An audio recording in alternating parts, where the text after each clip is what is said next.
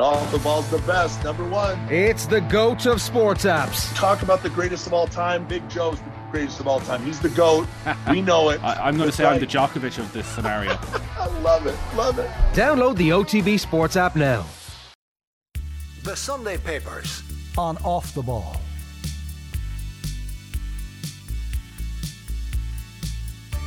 Great to have you with us here on the Sunday Papers. I'll run you through the front pages first of all. Sunday Times are going big with the FA Cup semi-final yesterday. A gift for Easter. It's a picture of Zach Steffen.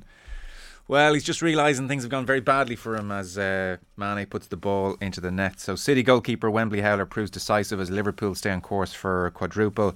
Beneath that as well, a story about Paul Pogba in ugly exchange with United fans after abuse at Old Trafford. So he was getting dog's abuse and he dared put his hands to his ears, and they all went apoplectic when he did so. So that's Pogba and the end game really for him at Old Trafford.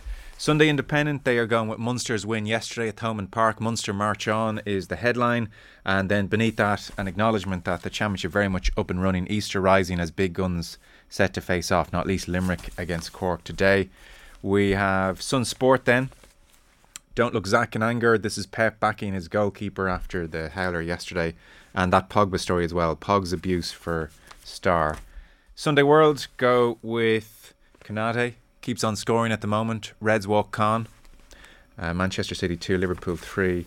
Yesterday we have the Sunday Mirror. Again a picture of Mane celebrating. Hand of quad. Jurgen Klopp last night urged Liverpool to become the quad squad and win the quadruple. We have the Mail on Sunday then. Mane fires up Liverpool's quadruple dream. And then a story which catches the eye. 88 footballers failed drug tests. Back page of the Mail. Fair up to say. We're joined on the line by Sarah O'Donovan, All-Ireland winning camogie player. You can hear us there, Sarah? I can indeed. Great to have you with us. And in studio, Irish international, former coach in France and Wales, Bernard Jackman. Great to have you in as well. Good morning. 88 footballers failed drugs test. So that would catch the eye. We should elaborate on that for people. 15 Premier League stars on the list, but given no bans. This is Edmund Willison in the Mail on Sunday. At least 15 Premier League footballers failed drug tests between 2015 and 2020. Not one of them was given a ban. So in total, 88 footballers failed tests between 2013 and 2020. But to focus on the Premier League for a moment, 12 of the failed tests by Premier League stars were for banned performance-enhancing substances, including one positive test for an amphetamine and 3 findings of triamcinolone, which was very much discussed around Bradley Wiggins and that Tour de France win about a decade ago. So if I flick inside to page 63, the piece is given a full page within.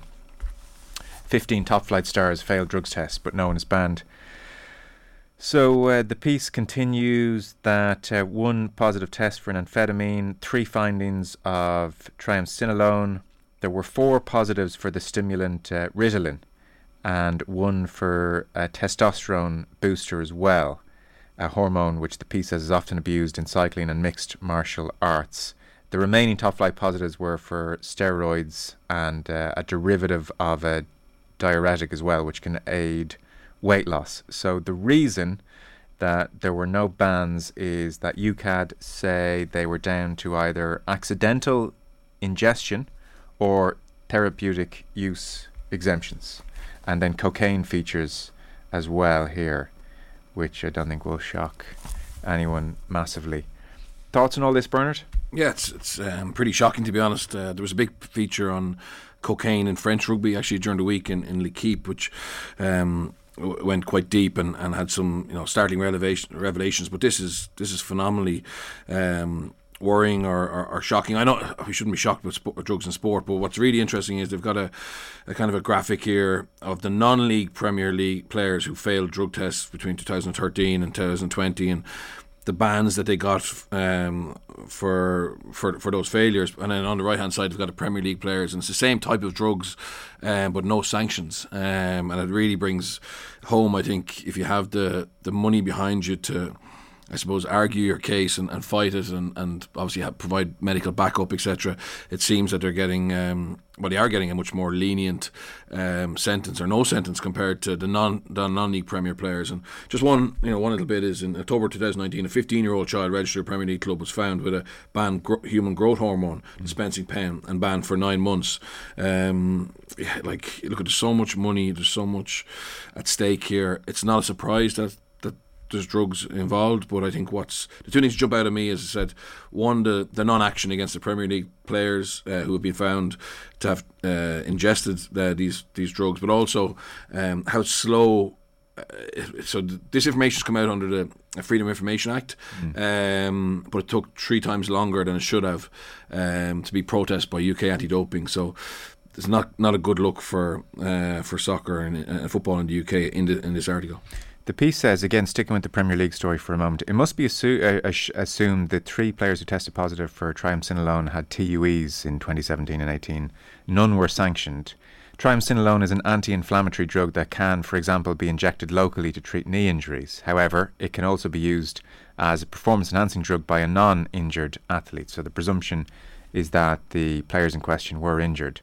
So, for instance, Bradley Wiggins used the drug legally after acquiring a TUE, although a parliamentary investigation found that Britain had crossed a, quote, ethical line, end quote. Players tested positive for Ritalin in 2018 and 19. It's used to treat ADHD, attention deficit hyperactivity disorder, but it can also enhance performance, is the point. And then he writes here, the Premier League are understood to be comfortable that all 12 performance-enhancing cases had innocent explanations, hence no punishment from UKAD or the FA, the bodies that police drug testing. We're at a stage in sports, Sarah, where TUEs across sport can and be and are abused, and then in other instances they are completely legitimate. And so that will be the question Premier League clubs will be asked now, to maybe give more evidence or to assure people that the use of these TUEs was absolutely legitimate. That's a funny, I suppose, from my point of view, I did a drug test in 2007 in Croke Park. We had just lost to Wexford. I'm coming down the tunnel, I'm absolutely gutted. An All-Ireland final, I get the curly finger. I find myself in a kind of a standard kind of back room in Croke Park, and I have a lady standing in the room with me and she's asking me to take a drugs test. And I'm wondering, how have I found myself in this position? And all of a sudden, have I or should I be worried about the situation I put myself in? And I'm looking here at the instances of, I suppose, a failure, right? And at that point in 2007, we weren't educated on the sensitivities of drug testing. And over the years, we became very aware of the things that you could or couldn't do or take, paracetamol, Nurofen, the triggers. And I suppose it's laid bare here in terms of the substances that have, that trigger a positive or negative test. And as a starting point, I feel like the education around drugs testing needs to be looked at. And I don't know if Bernard would agree with me on this. You're thrown into it before you're even aware of how you could effectively fail a test. Yeah. Well, it's just, I think in professional sport, it's probably a lot easier because they have the players on site all the time. So they run webinars, educational briefings. It depends whether it's the head of medical or the doctor that runs that. So I think from a professional point of view, and now in Irish rugby or in all professional rugby, you're getting these kids on contracts in the academy. So you're probably getting a chance to educate them a little bit earlier. And certainly all players know that if they're going to take anything that's not food, that they need to run it by the head of medical. I suppose from amateur sports, that's where it's a lot more difficult in terms of do they know what they're allowed to take? Sure. But there is an onus now on the athletes, whether it's amateur or pro, to understand what's legal and what's not. And to be fair, in these instances, we're not talking about those kinds of drugs. We're talking about ones that really you can't just buy over the counter. So I mean, the question really is for things like triamcinolone and Ritalin. The issue is that these drugs can be used absolutely legitimately. So for instance, the piece does point out triamcinolone is an anti-inflammatory drug that can, for example, be used locally to treat knee injuries.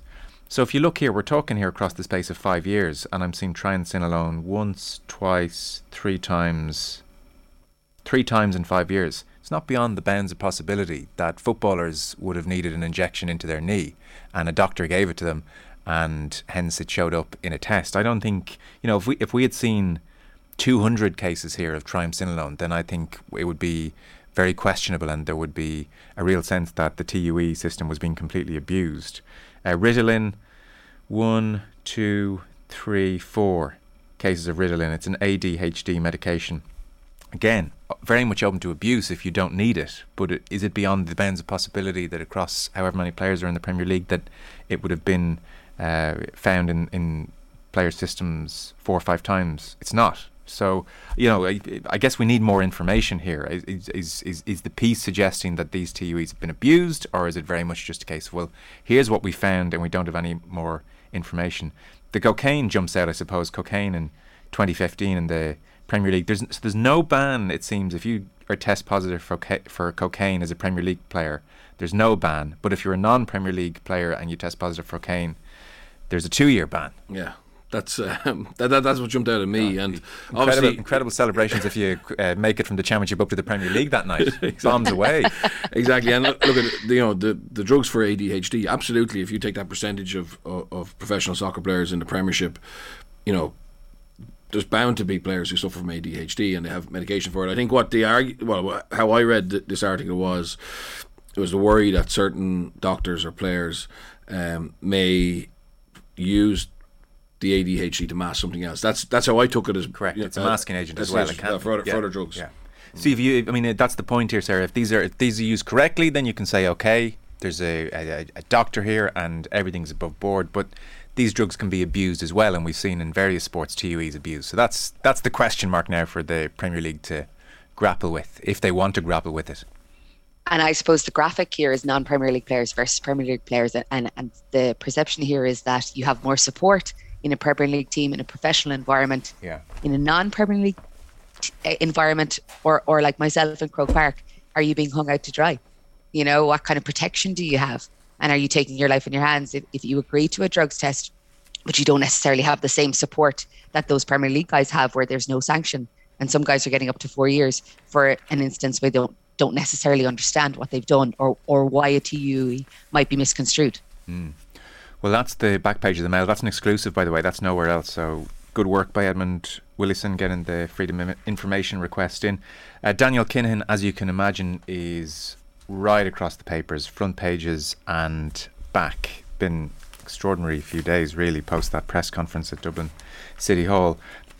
Do you want to get the ball rolling on any piece which caught your eye, Bernard? On Kinahan? Yeah. They're all of a similar vein, really, I would say. Yeah, they're all a similar vein. Michael Foley in the Times, but yeah, it's across. Every paper has a piece on it, and I think what hit home to me or this week was obviously the press conference for the Fury White fight, and obviously 17 journalists asked about 40 questions of Fury and White, but Kinahan wasn't mentioned once, and obviously had been well briefed or well streamed in advance to make sure that there was no unfriendly questions. But yeah, just it's phenomenal the influence he's had on boxing.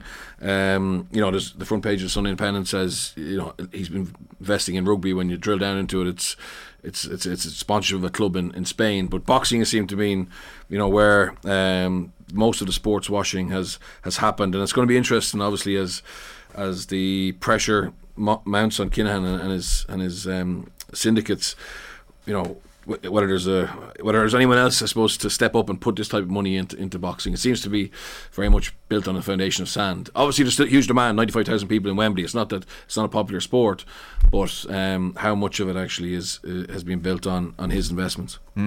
Of this press conference during the week, Sarah, 17 journalists, writes Mick Foley, asked about 40 questions of Fury and White. Kinahan was not mentioned once. After the press conference, the top-rank reporter Christina Poncher, who hosted the event, told the Times that another top-rank representative on the call had decided who was permitted to ask questions. If anyone seriously thinks this story can be suffocated by silence, the actions of the US government alone have already ensured that it will not.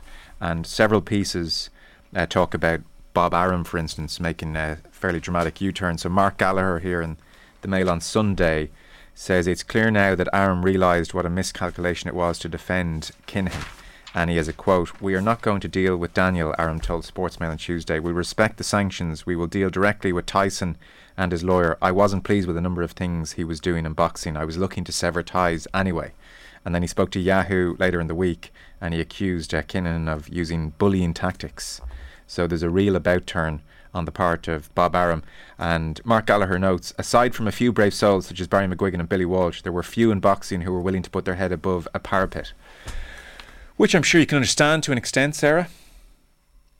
I can't imagine that I would go into my job on a, Kieran Cunningham being a person that I know and that I know has been, stringent in terms of his pursuit of honesty and truth and fairness in relation to the story. He has a family and he has a daily life, and he's come through this knowing that he was potentially going to be intimidated, on the street, by people who don't want these bad these stories to come out about Kinahan. And it's a very tough place to be when you're looking for truth and honesty in journalism, and there's a lot of pressure coming from people that you don't know or understand how dangerous they are. Eamon Sweeney's writing about it on the back page as well, and he talks of the likes of Paddy Barnes and Michael Conlon and Carl Frampton, and he writes, there's a certain reluctance to look at the implications of Barnes, Conlon and Frampton's MTK links. It's easy to rail against foreign promoters and the money men at media companies for apparently getting into bed with Kinahan. Criticising 3 Irish sporting heroes for doing so is a different matter. This leads to the pretense that certain stars can still be ranked among the good guys despite cozying up to Kinahan. It's a comforting delusion, but a dishonest one. Those involved with MTK and its associates knew what they were doing and who they were involved with. They are not children. They took the decision to go with MTK because they thought it made good business sense. Money talked. And certainly I know, like, for instance, Mike Conlon no longer with MTK and has gone out on his own, but there's a real sense, Bernard, that has hung over these boxers, and certainly post the media ban in the Republic, really the coverage of their fights has been close to non-existent.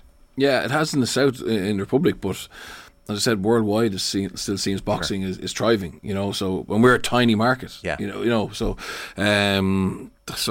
it's as I said, it seems to be across the world. He's got his fingerprints in nearly every major boxing warehouse or boxing club that have professional players, and being able to be very much the puppet master controlling fights. Yeah. But where does it end? It's interesting. The English papers are certainly have their eyes have been opened to a large extent over the last 12 months to 18 months, and Donald McRae very much is, by way of building up to what is a big fight at Wembley and English fighters, he's absolutely taken the Kinahan line and discussing the lack of questioning in the press conference as opposed to avoiding the subject. Yeah, he was very, very strong on it. I thought his piece was excellent. As you said, it's across all the papers, but I think I admire the journalists now who are really asking questions and aren't afraid to spit in the soup as such, because that Don McRae is most of the journalism I read around him is about boxing, but he's challenging those that effectively he would be relying upon for interviews or access in the future, and that's certainly not easy. So I think credit to him and all the other journalists who've been very strong on it. Sarah, Shane Lowry sits down with Paul Kimmage to reflect on the Masters. Yeah, and look, an incredible performance at the Masters, and you'd have to be incredibly proud of him. And I know I was on with you a few weeks ago, and I was a bit upset about his stance with Saudi Arabia, and this is the kind of issue with Shane. He's an incredible sportsman, and you want to back him, and sometimes he makes the wrong decisions, but at the Masters again, he got flack, about his position, I suppose, with his caddy, and that relationship that he has with him. And I feel like sometimes people don't necessarily understand the relationship you have with your teammate and how far you have to go. And maybe Bernard will back me up here. It's ugly sometimes, and we were focusing perhaps, in that instance on the wrong thing with his caddy. And I'm hoping, that people understand that sometimes you have to have ugly conversations with your teammates, and you get to move on, and nobody has to be sacked or cancelled, or that that sense that, you know, it can't be fixed. I felt that his performance at the Masters should outweigh, you know, the comments around that conversation with his caddy. Is this you apologising for your behaviour in the past? Is that what's going on here? You were the shouter as opposed to the shoutee? I was always the shouter, I know, and that's why I'm saying I use the word ugly, like very straight. It's very straight here, but I'm sure Bernard will step in here. Sometimes conversations with you have with your teammates are so ugly, yeah, but you move past it because you know it comes from a place of wanting to be a better performer. Mr. Nice Guy has a cutting edge as the headline, 2-page spread in the Sunday Independent. Looks like there's a part 2 as well. Next week. So this is at Hilton Head, where Shane, by the way, is in the final pairing this evening. He's been playing great golf and he'll go out in the final pairing this evening with a great chance of winning. Shot a 65 yesterday. So this is on the Monday at Hilton Head, South Carolina. And you feel like the piece is building up to the discussion about the moment with the caddy, and clearly Shane Lowry feels it's coming as well, because they're going through the week and going through the round, and they're on to building up to the moment. I think it's on Saturday, isn't it, or Friday? Maybe it's Friday. You make par on 10, 11, 12. Shane says, yeah, I par the hard holes and then I F up on 13. In brackets, long pause. Paul Kimmage, go on. Shane, I knew you were going to ask me about this because everyone was effing talking about it. I didn't say anything. Shane laughs. I'm not stupid. So he knows it's coming. So he says, yeah, I had words with Bo. That's his caddy on 13. I had a good go with him. Go on. Basically, I missed my drive a little bit, but I'm in the fairway. I have 220 yards to the front, but it's silly to go for it, so I'm going to lay up to a good number and try and get it down to a lob wedge. And Shane says it was an 8-iron. I was trying to hit it 150, but I didn't do the numbers right, and it was playing 180 with the wind. So I was 30 yards out on the layup, and now I've got 110 yards instead of 80 to the flag. So Paul Kimmage says, it's after you hit the third shot when you have a go at Bo. I said something like, I'm 30 yards out, or something with a few expletives thrown in. And then here's the part where it gets quite uncomfortable, I think, for Shane. Paul says, I have it here. Shane says, I don't want to listen to that. Paul says, I've written it down. He laughs, F off, will you? Paul quotes him, you said, left myself no shot. What an effing shit layup that was. Well done, Bo. Only 30 yards out. Well done. Here's my question. How was it his fault, says Paul Kimmage? And Shane says, because I hit the wrong club for my second shot. But you hit the shot. Look, I know, I'm trying to win the Masters. I need someone to guide me. That's what caddies are for. I'm not saying he was completely at fault. It was some of my fault as well. And yes, I had a good go with him. But people don't understand how hard it is. We're out there playing one of the trickiest courses in the world. Every shot means so much to me, and I F up and I let it out. That's what I do. Am I going to change for anyone? No, is Shane's feeling. I'm not going to change for anyone. So, because I don't say he fully trusts Bo with every club. If I think it's a 6-iron and he thinks it's a 7, I'll hit 7.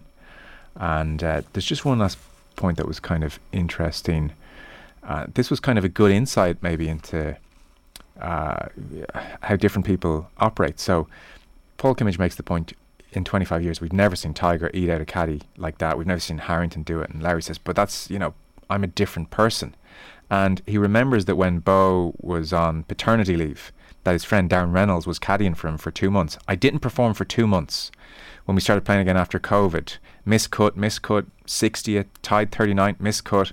And what Larry says about that is, I didn't feel I could be myself with Darren. It was all too nice.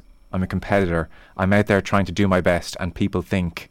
And then he stops himself and he says, I keep saying people think, but what do I care what people think? And Kimmage says, we all care. And Larry says, okay, I suppose. And he says, he as a final point, says when him and Wendy are having an argument, she says to him, everyone thinks you're an effing nice fella. Which is end of argument, I would think.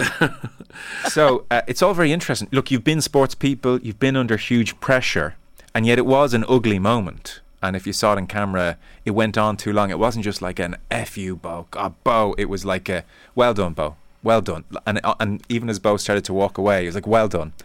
And I suspect he did not want to see it back, because a bit like the reality TV contestant who comes out and is doing their interview with Davina McCall, to be confronted on a screen with you at your worst, at your ugliest, is almost hard to bear.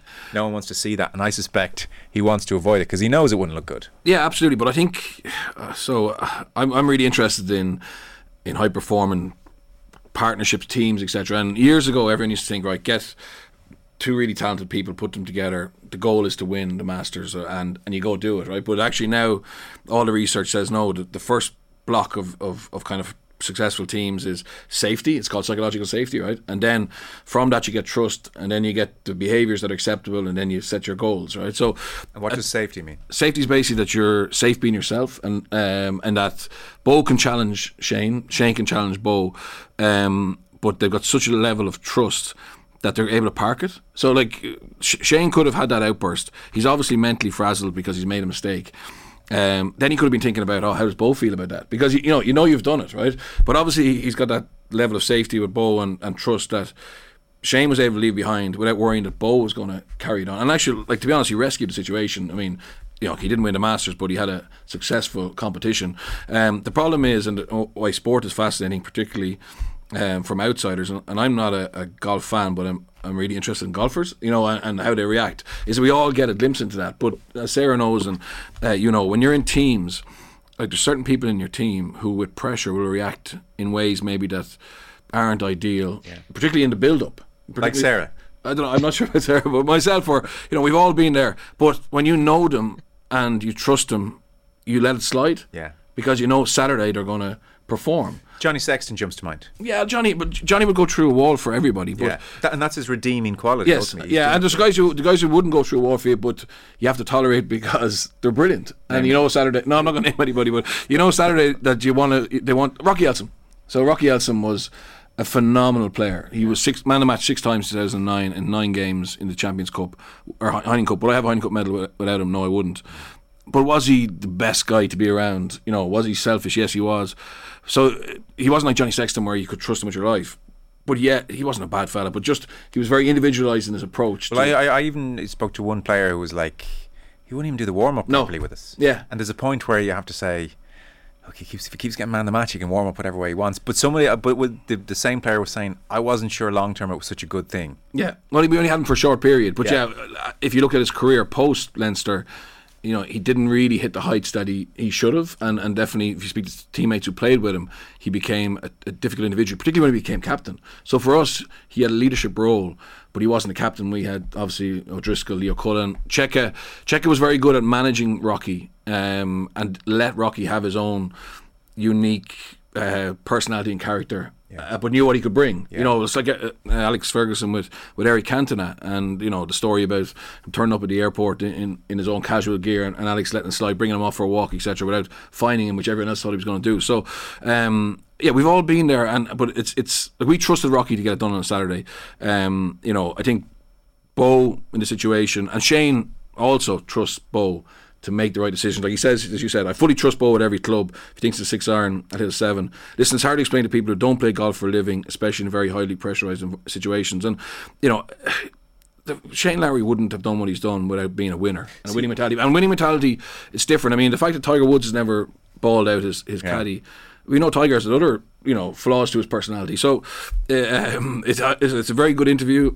It's interesting, but I think that everybody has their own unique way of preparing, of acting, and the most important thing is that they're able to be themselves on a golf course.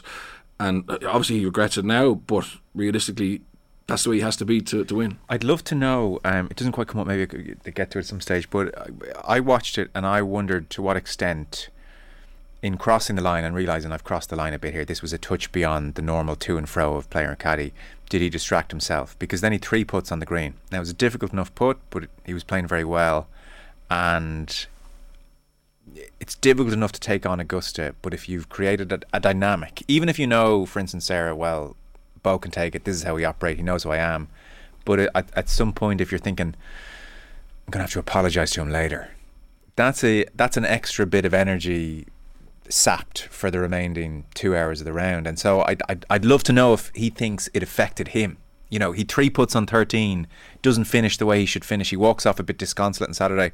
I wonder if you're taking on Augusta, but you're also standing on the tee box and it's gone pretty quiet with you and your caddy, and you're thinking to yourself, oh man, I'm starting to feel a bit guilty here, and that might have been an aspect where it was a touch self-defeating on the Saturday as well. I mean, you can probably delve into your own experience where you feel, oh crap, I'm going to have to apologise for that one later. In the meantime, here comes the sliotar.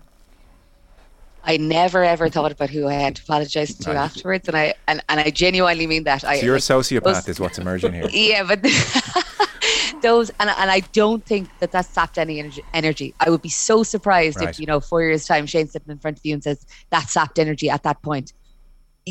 That performance level, and I loved the way Bernard referenced that psychological safety, that trust.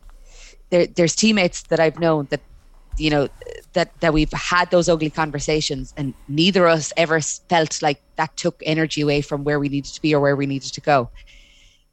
Those conversations happen in the most random of ways 3 weeks later. Sure. It's almost cathartic to let it out 3 weeks later, but it never at that moment did I ever feel like I was wrong, or I ever let it, take my energy, and I'll stand over that till the day that I die. Very good.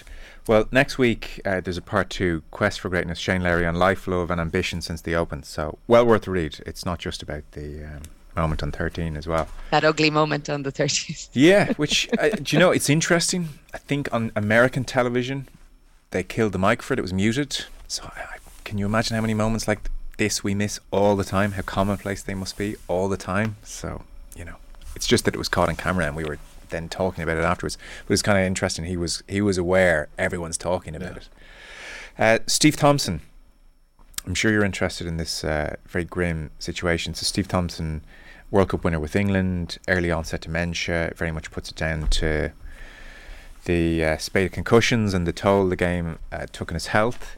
And he has a new book coming out, and it was serialised in the UK edition of the Sunday Times. You can read it online, which I did, and it's absolutely horrific, as you might imagine. He talks about screaming at his dog at one point, who was misbehaving, and his 3-year-old son was staring up at him, kind of confused, and he realised he was screaming at the dog but using his son's name. And then he describes other occasions where he's talking to his wife and just can't remember her name. They're mid-conversation, as you would be, around the kitchen, and he knows that she's his wife, and it's just like, oh, what's her name? And that is a terrifying early glimpse of where he knows he's probably headed, and he talks about the enormous guilt he feels at what he's going to ask of his family over the coming decades, and has had some very dark thoughts about the imposition he's going to cause, and would I be better off if, and it's utterly horrific, it really is. So he has a new book coming out, and he talked as well about watching the 03 World Cup back with a friend during lockdown, because they were showing all sporting events, and he couldn't remember any of it. It was all, God, I don't remember that pool game and then knockout stages and even the final. No memory of it. So Clive Woodward has responded in the Mail, and we'll get to Stephen Jones in a moment. He's talking about rugby almost going too far in terms of rulings and decisions when it comes to trying to protect players. But Woodward is, he's as horrified as everyone, Bernard. You must be horrified. Yeah, I played against Thompson, and he was as Woodward says, he was the best hooker in the world in 2003, and it was interesting. Look, he's having an unbelievably hard time, but he says he wished he never played in 2003 final, which is very rare for an athlete. Usually, if they've had a massive success, even though their whole life is affected, they still say, but I would never change that for the world. But he's in a very, very tough place. I think there's a TV documentary coming out about him, and he's probably, there's a lot of players who've joined this lawsuit, against World Rugby and against the unions around concussion. But in terms of how badly it's affecting him, he seems to be, on a very extreme scale, and it's very, very sad. And I don't know, like, money's not good to him. Even a compensation is not good to him, really, given the fact of how his family life's been affected, and his memory loss, and how he struggles to manage that relationship with his children, etc. So it's very, very, it's shocking. And then obviously every single week as a pundit, we're commentating on head height challenges, wondering whether they're yellow card or red card, and there hasn't been. I mean, even yesterday Leicester had a red card for head height contact. We saw a red card in Ravenhill. It could have been 2 in the same tackle. Players aren't adapting their behaviours. It's funny, isn't it? It's so slow. Well, funny is that it's curious. But 2 years into this, I'd say we're about 2 years into these red cards being flashed for these any contact with the head moments. And look at Charlie Ewels, James Ryan. Yeah. Yeah, absolutely. It's look at it. It's a very physical sport. Guys are bigger. There's less space. Yeah. There's little room for error. But I'm actually really shocked at how slow players are to adapt. I'm asking, anytime I get a chance, I'm asking defence coaches if they're on, or players, what are you being coached now? Because I can't figure out why it's still happening. I'm getting wishy enough answers, I have to say. I don't think they're being coached drastically differently. I don't either. And also, what the reaction and then look at it, it's human nature. You protect your team, but when a player steps over the mark and gets a red card or gets cited, the support he gets from the management, which is important, etc. But you haven't seen many players lose their position or lose their contract. Maybe Papali'i and Connacht, he was red carded 3 times. Maybe that's a factor in why he hasn't been renewed. But I don't think we can blame the officials all we want, but I think the coaching and playing fraternity, a little bit slow to react. Very slow. I don't know if they're reacting. We're still seeing red cards. Woodward, so the headline piece in his Mail piece, the headline of it is, "It's heartbreaking to watch my World Cup heroes suffer so much." And he also says, as you did, that he thought Thompson was the best hooker at the 03 World Cup and for a few years thereafter. But Sarah, he makes the point with rugby. So Bernard is highlighting the slowness to adjust to these high tackles and these head collisions. But Woodward makes maybe the more worrying point for rugby, which is that there is just an intrinsic physicality which is impossible to take out of the game's DNA. So let's imagine a world where everyone's tackling perfectly, and what Woodward says is you can be tackled perfectly legally around the legs and still knock yourself out or get concussed as your head hits the ground. Stray elbows, opposition knees can accidentally hit your head at any time, or you can drive in with a textbook tackle hip height and hit the bony part of your opponent and come off much worse. And that is the scary prospect, I suppose, for rugby, and it's another generation or two until we realise if taking away the high hits is enough to prevent the damage that we're seeing the previous generation deal with. Sport is, not just rugby. I had 2 camogie teammates who suffered concussion, and at the level that required them to step away from the game for 6, 8, 10 months, and they're still suffering now. Right. And I suppose you're thinking as a player now, and as you read this, my duty of care to my teammates or my duty of care to the opposition. And we're talking about the slowness of players reacting to the changes that are required to make it safe for players to play sport. So do we have to step back as players and go, do I need to be as physical? Is it worth being this physical to do the damage that we're going to do to somebody to win a game? And that's what I look at now. I go, I owe a duty of care to the person on the field next to me or the opposition. And I wonder, do we all need to step back and say, how much is it worth to me to win this game? Mm. Yeah, that's where I'm at, Just on Thompson, and I'm not sure if a lot of people realise this, he actually retired with a neck injury, had a big insurance payout, and was out of the game for a while, got second and third opinion, and came back. In France, wasn't it? In France, yeah. He came to brief. So he paid back the money he got from insurance, and obviously that was null and void. He accepted that he could never claim for that again, came back to brief, and I can't remember, I presume it was 2011 World Cup, he thought he could win a second World Cup, just couldn't get back to the same level of form. But I wonder, and it's just, I wonder, was it concussions he got in the second bout that maybe has made it even worse for him? I mean, can you imagine being in his situation, or his wife, and saying, it's one thing, having that injury, but was it that desire to get back to play for England again that maybe made it as bad as it is? It must be an absolute mess for him and his family. Yeah, he seems just in a kind of shock. I mean, and there's an ITV documentary about it actually, which is on the way. Clive Woodward mentions that. So Woodward also said there's still much work to be done to break down some of these flying clear-outs are extraordinarily dangerous to heads and limbs, and referees are not doing enough to eradicate them. They are illegal but are not being penalised, which is another point. Stephen Jones, by the way, we don't spend too long on it, but he's just he was observing what he felt was just a very accidental, moment in a game. Guy Porter of Leicester sent off for nothing. He says Porter dismissed for a simple rugby collision of a sort that happens about 200 times a game. This is where rugby's caution starts to affect severely the nature of the sport itself. I didn't see that incident. I totally disagree with him. Oh, do you? I like Stephen Jones, but it was horrendous. It was actually one of the worst I've seen this year, because effectively the Clermont player was running a decoy line. At first, it was accidental, but it's one that has to be a red card. Right. So, when you have the ball, you expect contact, and in some ways you can protect yourself. You can't protect yourself if you get a head on head, but you are braced for impact. But this one here, Lee, the Clermont number 8, Fritz Lee was literally, I didn't see the hit. Now, first, it was an accidental collision, yes, but it was head on head at high volume, and for me it was a red card. And because if you let that slide, you're just looking for ways to not give red. So, and I think the deciding commissioners, in fairness, they did ban the player for 5 weeks, I think. So yeah, I disagree with Stephen here, and I think we need to support the officials. And if they get it wrong on the side of caution, so be it. Okay. And it's very difficult for the officials, but I think if as a punditry journalist, rugby people, we don't support them and understand it's very difficult, but safety is paramount, we're going to get mixed messages. That's what we're talking about. It's a duty of care piece, Bernard. Like, ultimately, I'm going into a tackle. I need to know ultimately that I don't need the other person to be ill-affected by how I'm going to impose myself on the game. Yeah. That's how I feel.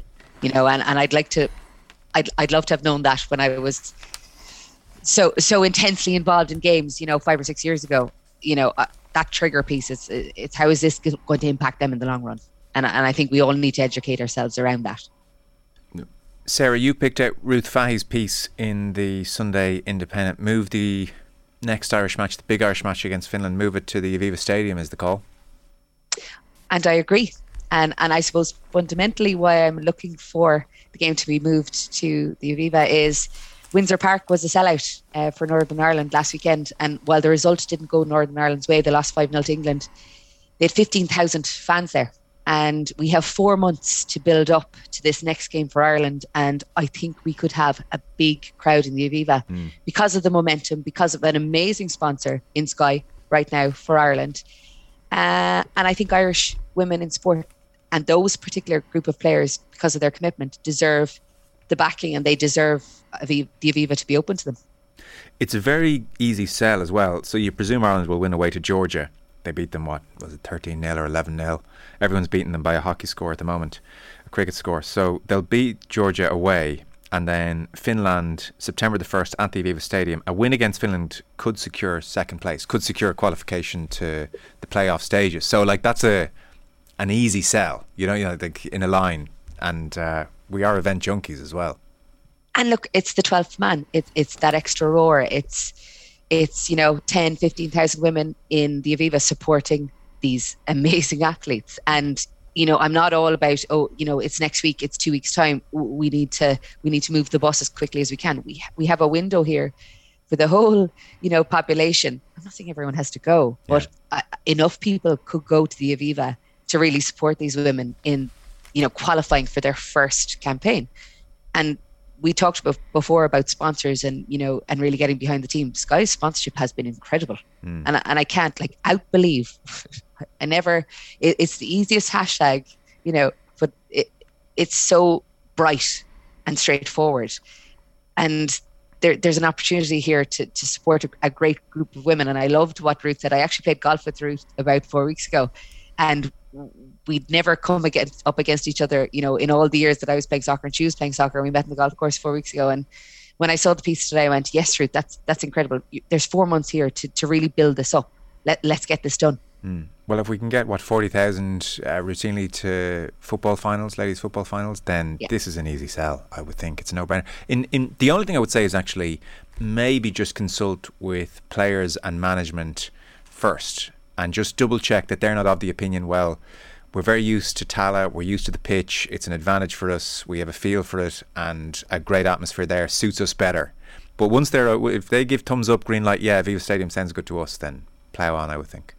Well, I think the girls are looking at Spain and 91,000 fans, 2 weeks ago in Spain for the women's game. And I think these players now understand that they're carrying a little more pressure, but they're so excited about what's happening. And, you know, the likes of Katie McCabe and Louise Quinn playing in the WSL, Niamh Fahey, week in, week out now, they're getting used to the bigger crowds. So they're all, it's incumbent on them to be able to carry this wave of positivity. And I'd say they're going, let's go.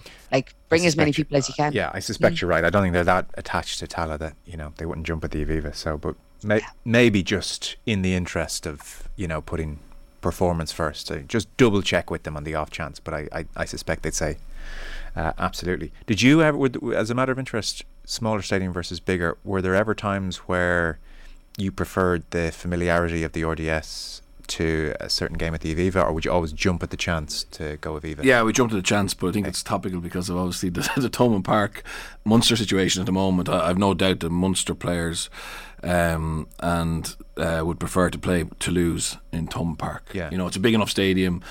Aviva isn't their second home as such, and I think they have a far greater chance of beating Toulouse if the game was played in Thomond or one of the big GA stadiums in Munster. Because of that nuance that would give it, I think it's going to be very hard to see Munster beat Toulouse. So just the background to that is obviously Munster are due to play Toulouse at home in the quarter final, but because of the Ed Sheeran concert, they can't play in Thomond Park. A genuine question: has any artist wreaked more havoc on an Irish sporting summer in history?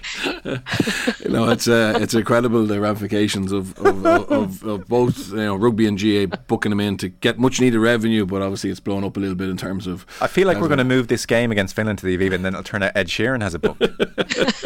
Or Michael Bublé, one of the two. Yeah. You know, it's either Ed or Michael Bublé. That's always the case. Yeah. If there's ever a time when Michael Bublé's not playing the Aviva, hell is frozen over. So, well, that's Ruth Fahey, page 12, Sunday Independent. I think that's going to gather momentum, actually.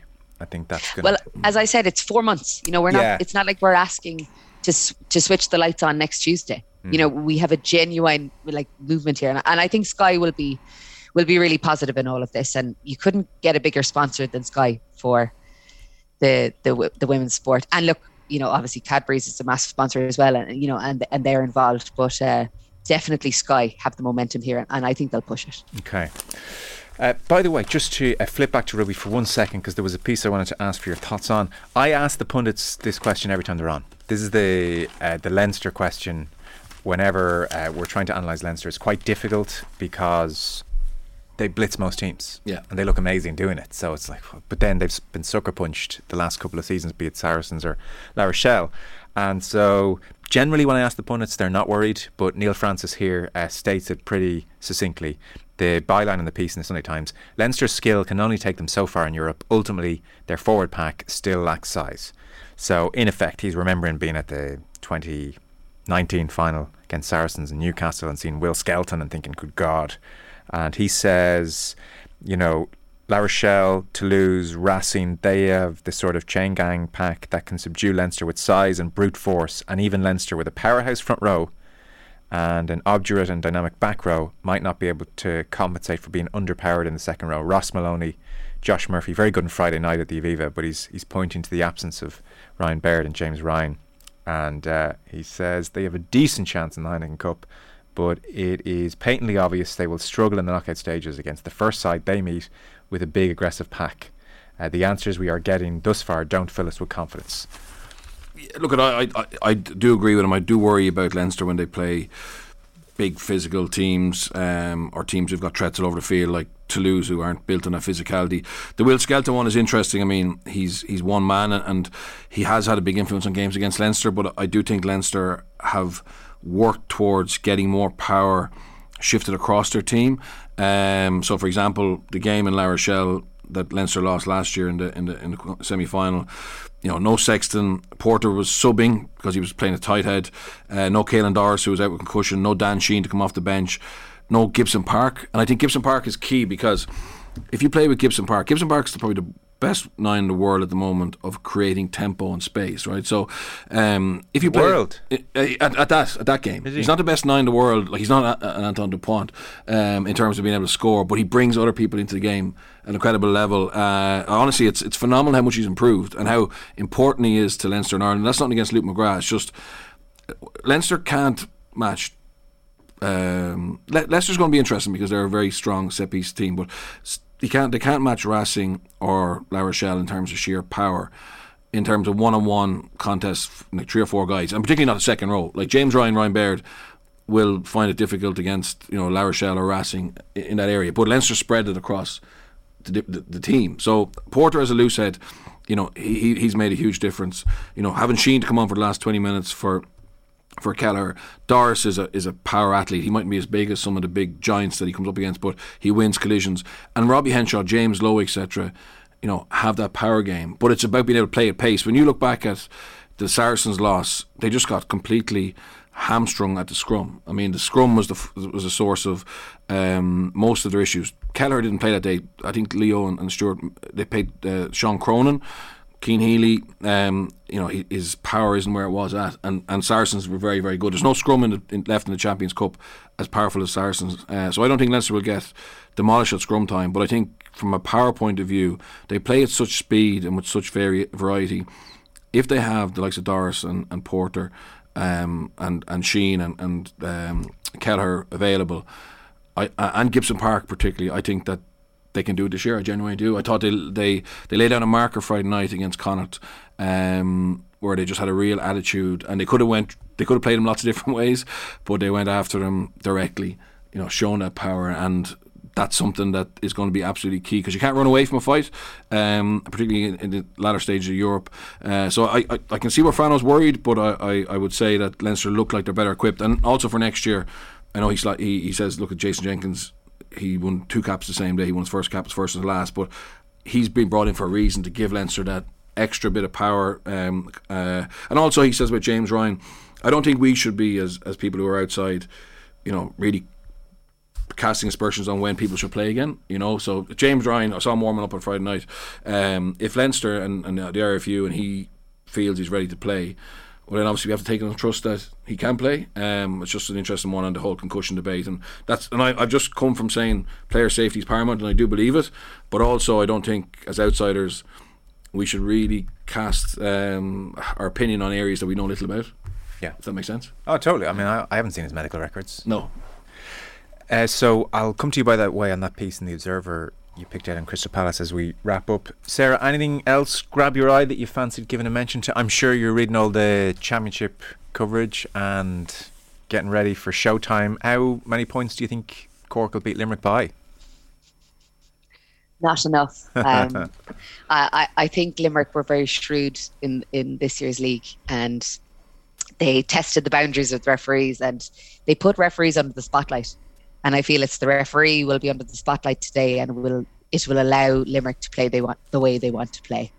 And really? You can read from that what you will. Well, I don't even know what to read into it. Go on.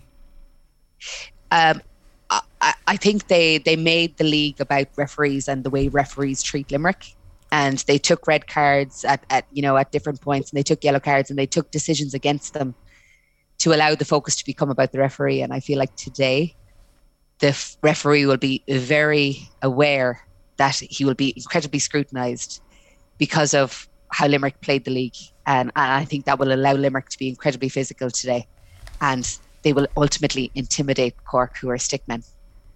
And this is a game of combat, and I don't think Cork are ready for Limerick today. Interesting. So you think they went out and were ultra aggressive and really pushed the lines deliberately in the league in a bid to, well, I don't know why.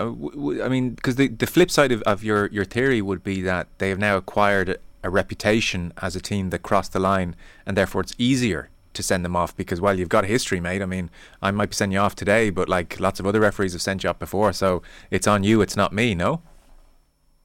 It doesn't work like that in the GA. Like the referee today will be of the vein, the Brian Gavin vein, like let the game go. Where it's a combat game. We're hurlers. Let this game be the game that we want the game to be, and the referee will look to make the game a spectacle and not punish necessarily, the game for the physicality that Limerick will want to bring, and he will allow things to happen today that he didn't allow to happen in the league. Interesting. And I'm very straight on that. Yeah. No, that's really interesting. Because when I try and think of the Limerick red cards, a lot of them are like for off the ball, like flinging a hurley and scuffle stuff, as opposed to heavy hits. But in order to be able to play as physically as they want to play, they had to set a precedent where they were obviously under the spot, in the spotlight. And the referee today is going to want the game to be about hurling, so he's going to let that physicality happen today. It's going to intimidate Cork, because Cork now are braced for that physicality that Limerick will bring, and the referee will allow the game to be played the way that he thinks that the spectators want to see the game to be played. Yeah. I'd probably disagree with you. I just don't think you willfully go out and do that. I think it's really interesting theory. Like, from my point, I would think Limerick are saying, we're the best team by distance, we've whooped everyone, we've no trouble whipping Cork, we're better than them, we don't need to go out in the league and get a bunch of red cards to somehow soften up referees. Like, that seems like it may look like that in retrospect, but I don't know how John Kiley would sit down and Paul Kinnerk and say, this is the way to go in the league, let's tell the lads to go out and really push it and get a few sending offs thrown in. No, the conversations after last year were like, God, Gareth O'Tagherty's so physical. Yeah. Surely there's a way of stopping him. And then, then the referee's looking at Gareth O'Tagherty going, God, maybe he's too physical. And then Limerick are braced for that, going, okay, now we have to show that, let's misdirect the focus here from Gareth O'Tagherty, who's a man mountain and who's a stunning hurler. Yeah. But we now need to direct the focus somewhere else, because now everyone's focused on, well, maybe actually they're too physical and maybe they have too much in the tank, and we need to pare that back. So let's get the frees involved. Let's start punishing them for their physicality. I feel like by doing that in the league, by taking those cards, by unduly pushing referees, now the referee today is going, no, I just want this to be about hurling. Yeah. And now we're back to basics, where Gareth O'Tagherty gets to hurl and be physical. Okay, interesting. Well, listen, a lot of people tend to listen to this podcast on a Monday morning or after the game, so it can be, who knows what lies in store, and they can have your theory ringing in their ears. You wanted to mention very briefly, because time is against us. Yeah, it's a very small piece in the Observer. In the Observer by Ed Aarons. It's basically about what it's alluding to is it's the brains behind Crystal Palace's style of play. And the reason I like it is it's always fascinating to see how superstar players set up their management team. Okay, so Patrick Vieira, this guy Saïd Agoun, he was a teacher in Paris. He started to work for French television channel RMC as a kind of a pundit, blew people away with his depth of knowledge, a real geek of the game. And Emmanuel Petit, who obviously played with Vieira, had worked with him on TV, and he told Patrick Vieira about him. Patrick Vieira reached out to him and said, look, neither of us have a job at the moment, but when I get a job, I'm going to bring you on board, right? So he's come on board as this kind of tactical coach, but his role is also transition. So he works with the young players to help them go from the academy to the senior team. And only 6 English clubs have this at the moment. It's actually quite common in rugby, but obviously in football it's not. So Arsenal, Brentford, Fulham, Liverpool, Man United and Wolves have a coach whose job is to help those players transition. But why it was interesting to me is obviously the fact that he's not a traditional footballer. He's kind of self-made as such. But I remember hearing about Pep Guardiola, and Pep Guardiola got offered the Barcelona job. He was coaching the under 16s, and the president said to him, look, what's your management team? And most coaches will say, I need a head of S&C who I know, I need a head of medical, I need a coach, I need a head of recruitment. And it's quite standard, and they usually go with each other. So if you look at Sean Dyche, he brings a team with him, brings a team out. But Pep Guardiola said, look, I want all those guys plus this guy called Manuel Estierta, whose nickname was the Maradona of the water. So played water polo for Spain, went to 6 Olympics, and he's there as his people coach. So basically he just watches people in the group, and he's called Pep Guardiola says he's his guardian angel, and he's gone from Barcelona to Bayern to Man City. So if Pep Guardiola, who's obviously a brilliant tactician, obviously has lots of money to buy the best players in the world, is willing to or understands what he needs to help him, it's just fascinating how I suppose high performers like Vieira or Pep Guardiola look at their own strengths and weaknesses and look to fill those gaps. So for guys who aren't ex-professional soccer players or basketballers, etc., there is a different route into potentially getting to the highest level as a coach. Very interesting. We are out of time. Bernard Jackman, thank you so much for coming into the studio. Thank you. Sarah Donovan, great to have you on. Thanks so much, Sarah. Thanks, guys. The Sunday Papers on Off the Ball.